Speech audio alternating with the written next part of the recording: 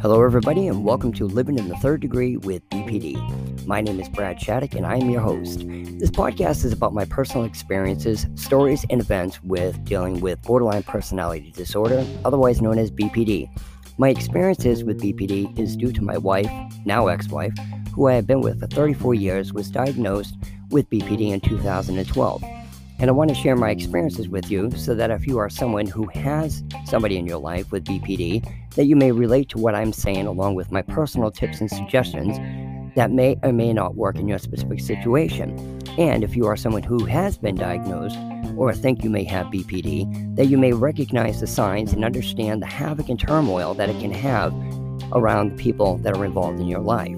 Let me caution you that I am in no way qualified or certified in the field of mental health, and that my personal suggestions are merely my personal opinion and do not recommend that anybody take any mental health therapy into their own hands, but to personally seek out the help from a professional in the field of mental health. And furthermore, if you are a couple, you might even consider counseling to help further your relationship a little bit better. So with that being said, I hope you enjoy the show.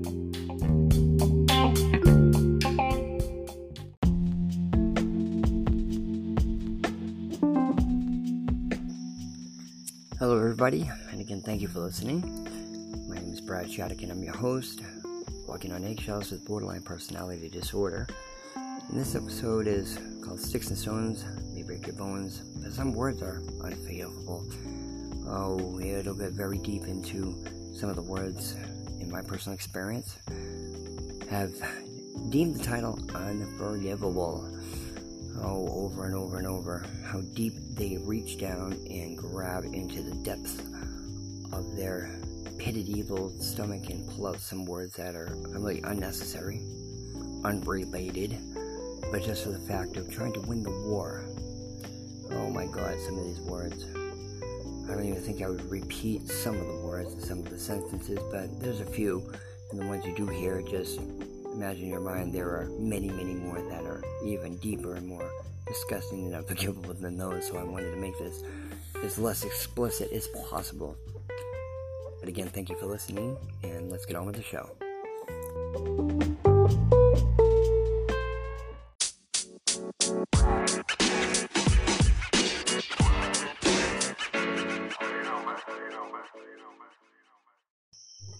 Hello everybody, thank you for listening.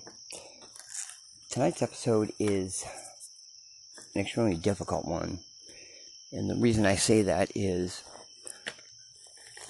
the old saying when we were kids, sticks and stones will break my bones and words will never hurt me. I'm sorry, but that's bullshit. The words that have come out of my wife's mouth, I would say, are completely unforgivable, completely uncalled for, disgusting, raunchy, unforgivable words. And I don't care when we get along, it's just I don't mean that, sorry I said that, no, nope, absolutely unforgivable.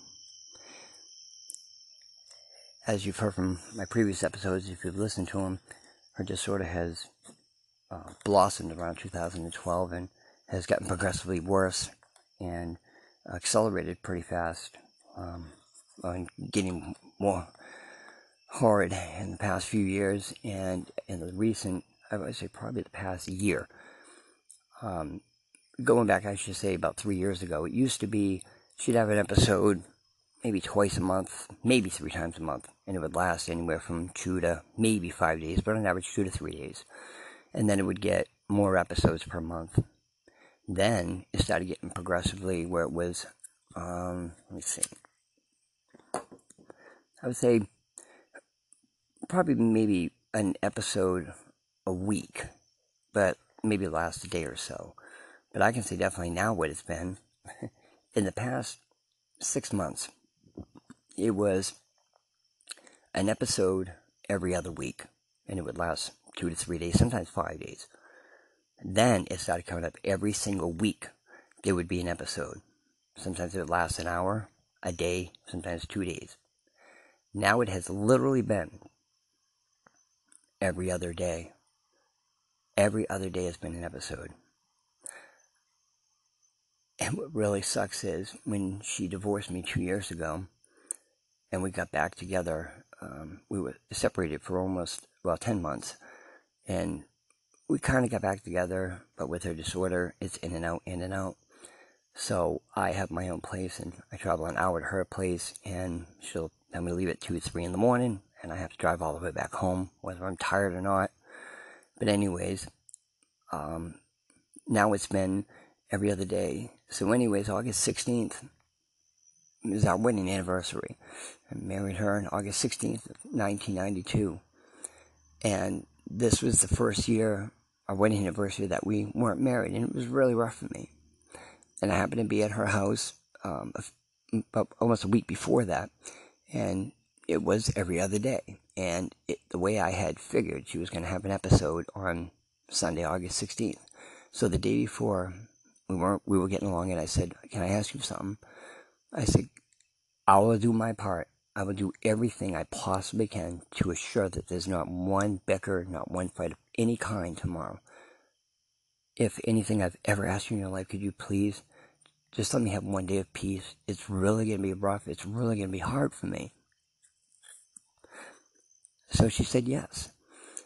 And she's been into tarot cards, and she was reading my cards the night before, and what really struck me was she hasn't been compassionate, but, or I should say, lady, she hasn't been really compassionate unless she really needs to be consoled.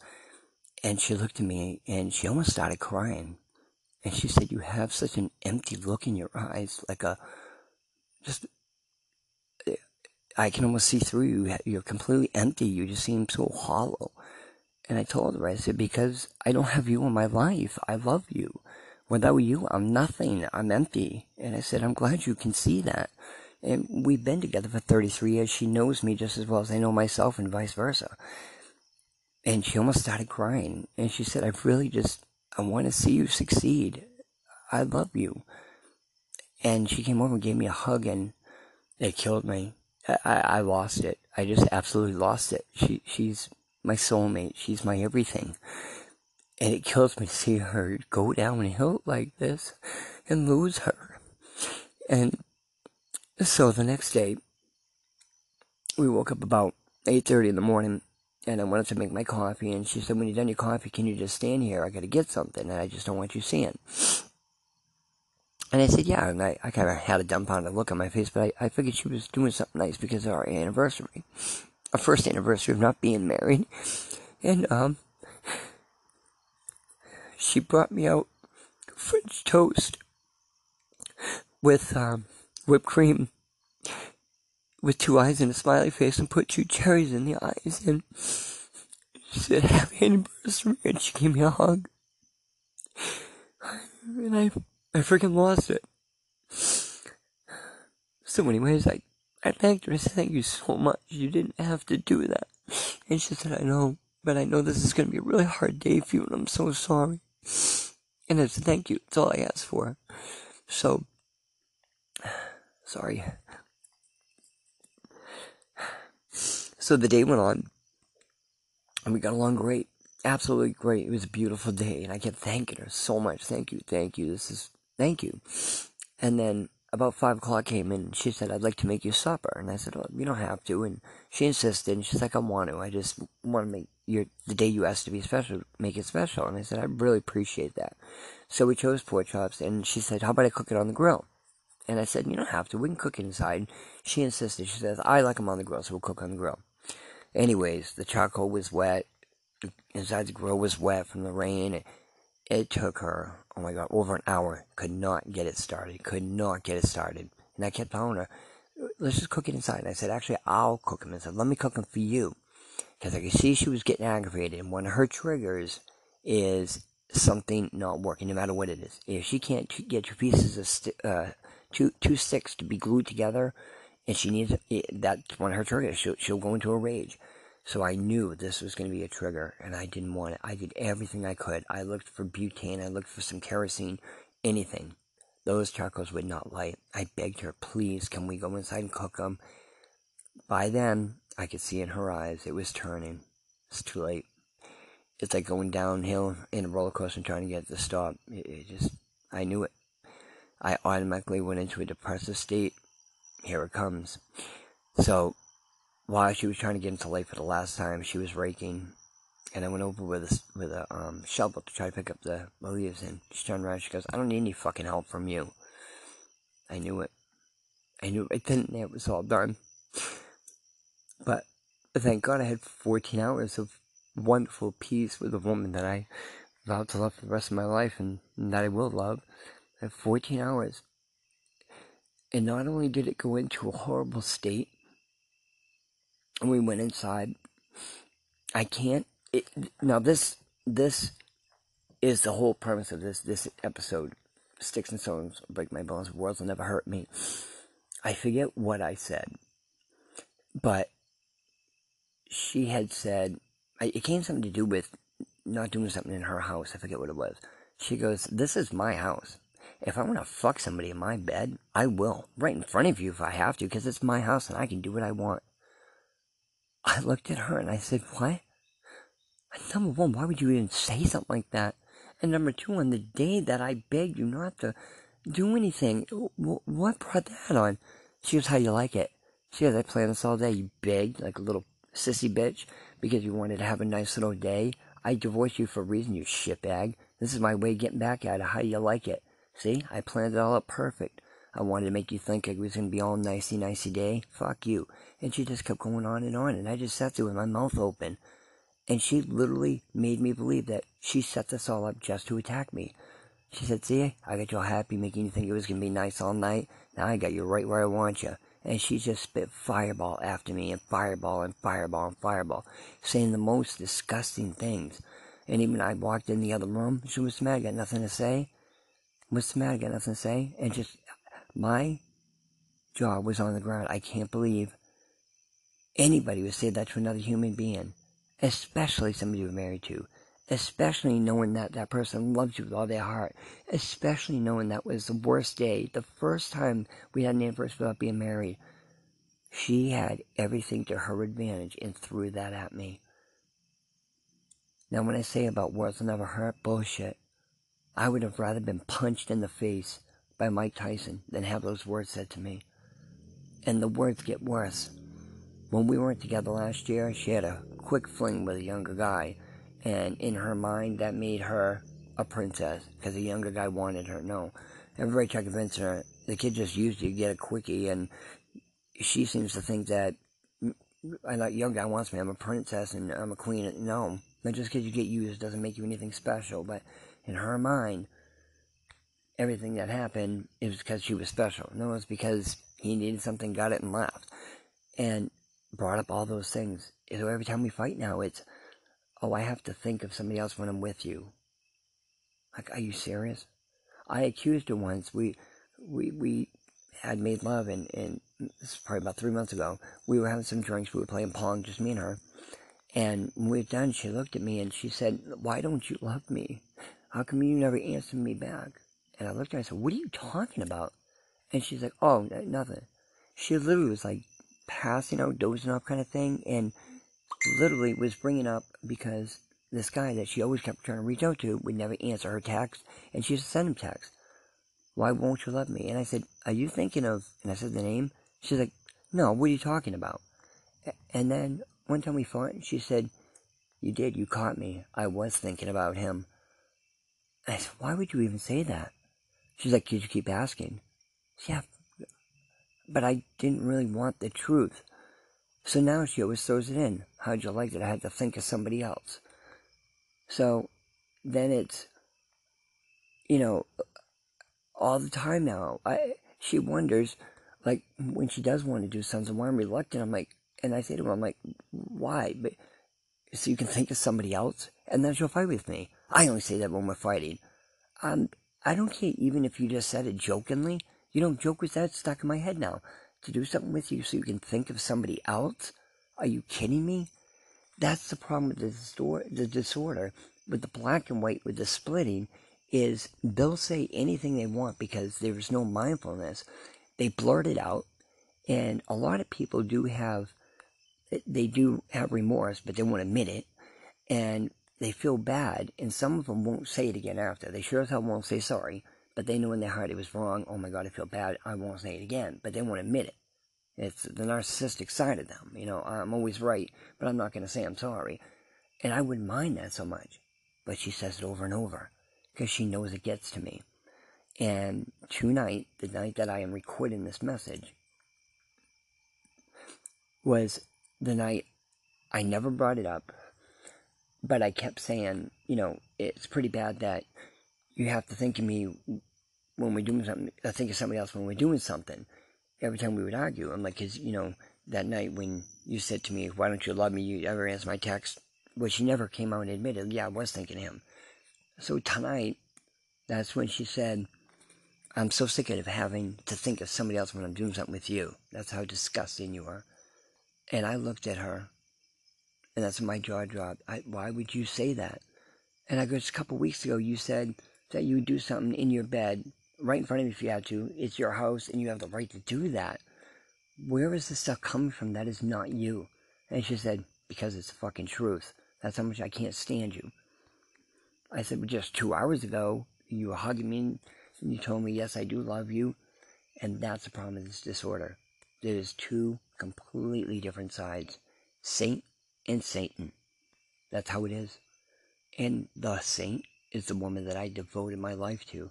That I still go up there knowing it could be 1 minute, 1 day, 1 hour before I'm going to be attacked and the most disgusting things are going to be said to me. But I still drive an hour to see the woman I love, knowing. And that's what everybody says. Why do you go out there? You know you're going to get attacked. It's called love. It's called devotion. It's called not giving up.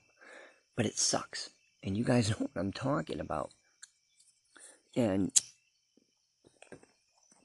I'm sorry, I do smoke a lot.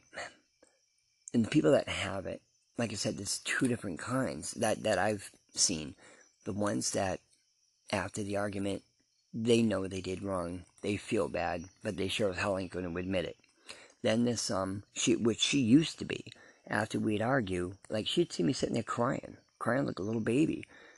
And even till now, she sees me really crying bad. She'll come over and she won't apologize for what she did, but she'll just say, I'm sorry I made you cry.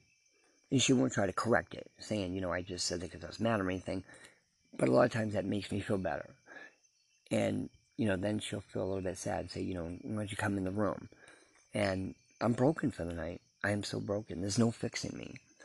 But now she's on that complete narcissistic side, like most, where they know they're wrong, they know it's bad, and they won't say sorry. But now she's at a point where she won't even apologize. But tonight what killed me was I didn't have my vehicle. I lent it out to a relative, so I had another relative come up to pick me up. And before they got there, I went over to the window to say something, and I could hear her crying hysterically. And I know it was because she pushed me out. And I didn't fight back. She knew it hurt me. She knew. Because when I don't fight back, I'm hurt. She knows when I'm quiet. Sometimes she'll keep attacking me, but she knows I'm really hurt when I don't fight back. Because I just don't have the energy. I'm too depressed. And she knew that was drawing the line. She knew it. And I could hear it in her cry. And she was crying hysterically. And I was so close to texting my relative and saying, don't come pick me up. I was going to go in and try to say something to, ease her pain. Because I understand when she causes me pain, it causes her pain as well. So I was going to go in and try to ease her pain, knowing that as hurt as I am, I was still willing to ease her pain. Because I know she doesn't mean it on purpose. It's her disorder. But then at the same time, it's enabling her, which I've always done. I've always apologized for her. I've always said, I'm sorry for getting you upset. Even though just because I put the spoon in the wrong drawer, I'm sorry for doing that. I'm always apologizing for her triggers. Which, if it's wrong, whatever. Whatever I can do to make her happy, to make her smile, to make her love me so I can love her. If it's wrong, I don't know if I want to be right. But I was going to go in and try to console her. And I said, you know what? There's a chance if I do, she'll be nice a little bit. I tell my ride to leave, and then she explodes again later, and it did nothing but fuel her. Or say this is what she needs to do. She needs to dwell on her crying and realize the person that was sitting there begging to love her tonight. And I had all kinds of plans. I told her, I said, we'll sit down, I'll let her read her tarot cards for a little bit to let her do her thing. And I said, we're going to play a game after, play Uno, or we're going to play Yahtzee, and maybe we can watch a show or something, and, or just talk. And she's like, that's really nice. She was really for it. I said, just have a nice quiet evening. And then, because she was triggered about the keys, that's what threw this all up. And I want her to actually sit there and think, now, you blew up at me. You know what hurt my feelings. She knows. Oh, she knows that was drawing the line. Now she knows she's going to be alone tonight. And she even said earlier that would really be nice, because she said she didn't want to be alone tonight because a lot of things are coming down on her. And I said, that's what I'm here for. I just want to be your support. I'll be your ear. I'll cuddle you. I'll do anything I can to comfort you. So now she knows she pushed me away. And I haven't responded to her text. So now she doesn't know she pushed me away forever. Now she's going to be alone tonight. And to add on to whatever she was worried about that needed consoling, she's got more on top of that because she knows she hurt me. So I think I took a good step by stepping away for the night. And for a couple of days, I'm not going to text her. I'm going to do all I can not to respond to hers. It's hard when I see her text come through, but I'm going to try just to ignore it and make her think maybe I did lose him. But I know this episode's kind of dragging on, but the point of the matter is I wanted to structure this episode a little bit differently, but I wanted to get what was fresh in my mind. But there is so many times that we argue, the things that come out, we all do it. We all say, oh, if I could go back, I really shouldn't have said that, or I should have said this. That's all about mindfulness. It's one of the key points in DBT. And that's one of the things they don't do, and that's why DBT is so good for people with BPD, because it allows them to step back, think, and be in the moment, and think about what you're going to say. Because those things that you say to somebody can really be devastating, hurtful. They can wreck a relationship, ruin a relationship. They can end somebody's life. There's been many times that she's called me a coward and told me to end my life. And told me I'm a disgrace to society. Nobody wants me. Nobody really loves me. They fake it. They feel sorry for me. I'm a pity case. And I shouldn't be a coward and just end my life. She's told me that many times. And there's been times that I was already there. And that was almost the thing that pushed me over the edge. And you don't tell somebody who's already suicidal to kill themselves. You just don't. You don't do it to anybody. And she said it with heart. Real heart. And these words hurt. I don't know whoever brought up that thing about sticks and stones. I think that's to tell people, try to convince them, hey, your words don't hurt. But you know what? I don't give a fuck what anybody says. Words can hurt worse than anything. So I'll tell you one thing. I don't give a shit about a scar on my arm. Half of the scars I got on my body, I don't remember where I got them from, to be honest with you. The scars in your heart? Nah. Those don't heal. I'll remember some of these words and sentences that she said for the rest of my life.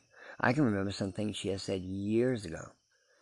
But lately, she has brought up times that she has cheated on me and said, you know what, the reason I did do it because it was so much better than you. Like, why would you say stuff like that? But yet before, she cried and said she didn't know why she did it. She'll never forgive herself.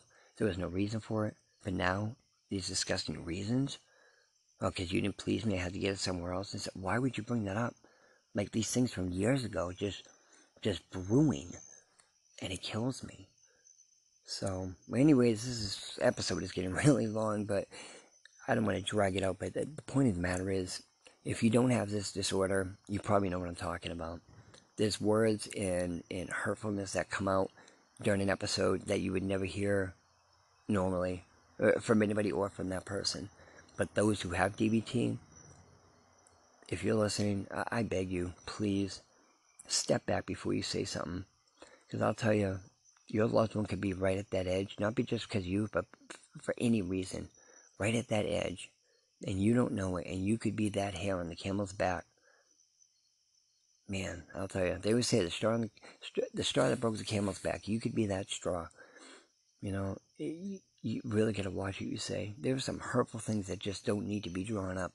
You don't need to cross that line and be the one to say, hey, it's like a war. My gun, I get a bigger gun, I'm going to blow them up. You know what? They only got missiles, I've got a nuclear bomb.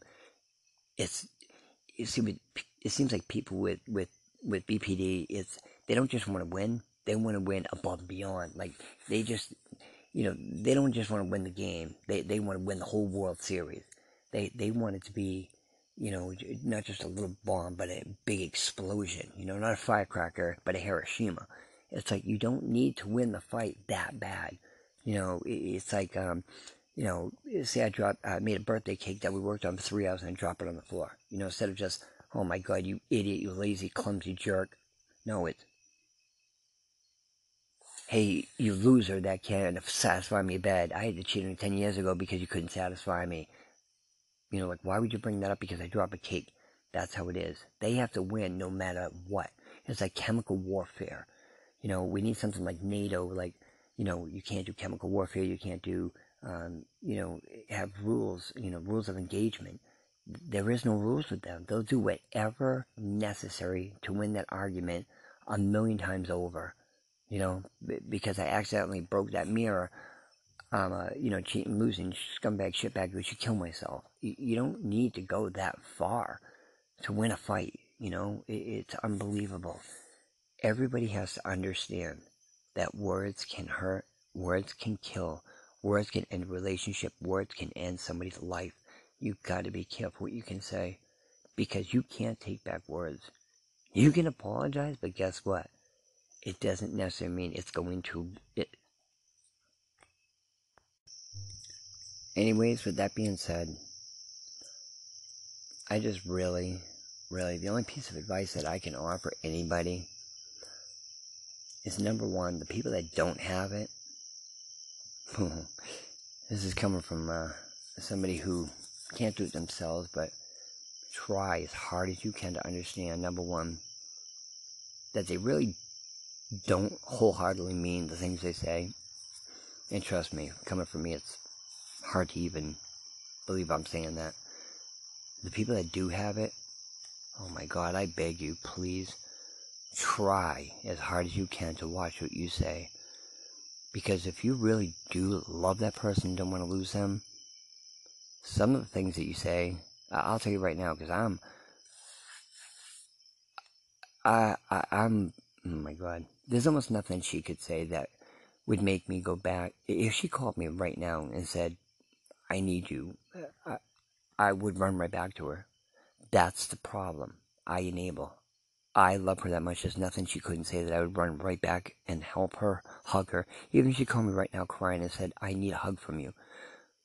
If she asked me, absolutely, I'd run right back there and give her a hug. Now, for her to crying like I did earlier, no, I'm not going to offer it. Because I know in my heart she really doesn't mean it. It doesn't make it okay. Oh, absolutely doesn't. Doesn't make it okay whatsoever. But those who have it, my God, for the sake of love, sake of humanity, there's certain things you really got to watch what you say. And the reason you'll say it is because you know it's going to hurt that person. Why would you purposely try to open up a wound so hard when you don't need to? Can you only imagine the things if they said to you that would kill you? And my wife does do that. Why would you say that about me? Why would you say this? A lot of people with DBT try to justify, well, I can say this about you, but why would you say that about me? No. Only imagine if the tables were turned, how bad you would be hurt.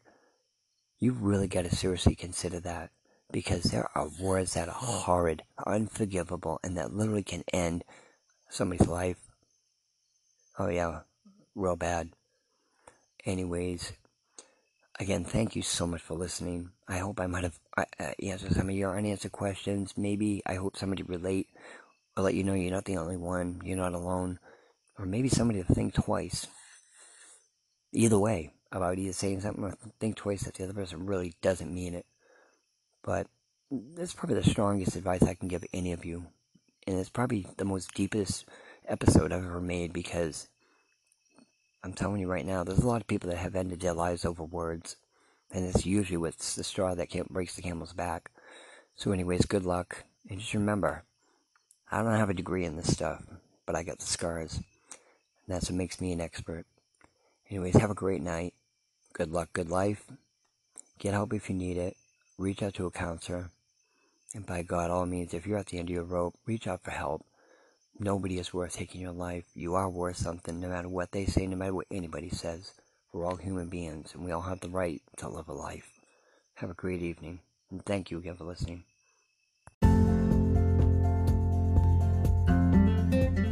You've been listening to Living in the Third Degree with BPD. I hope you enjoyed the show, and please check out my many other episodes. I hope you get some beneficial suggestions from my experiences. And remember, we're all responsible for our own choices. I'd like to remind you that if you have someone in your life with BPD, try to understand them and love them as much as you can, because they find it so hard to be able to understand themselves and love themselves. So thank you again, and have a happy life.